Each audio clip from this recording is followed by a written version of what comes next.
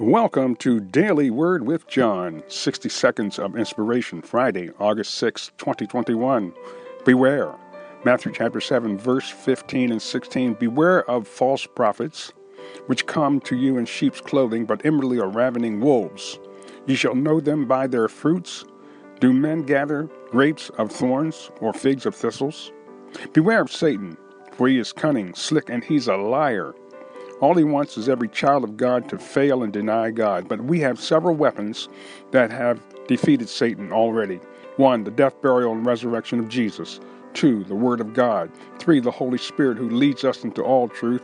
And 4th, prayer in the name of Jesus. Hallelujah, Father. Thank you for the Word of God today. We stand firm on the Word of God, Father God, in Jesus' name, and ask that you would save those that are lost and heal the sick.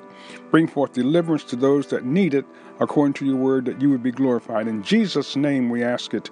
Amen.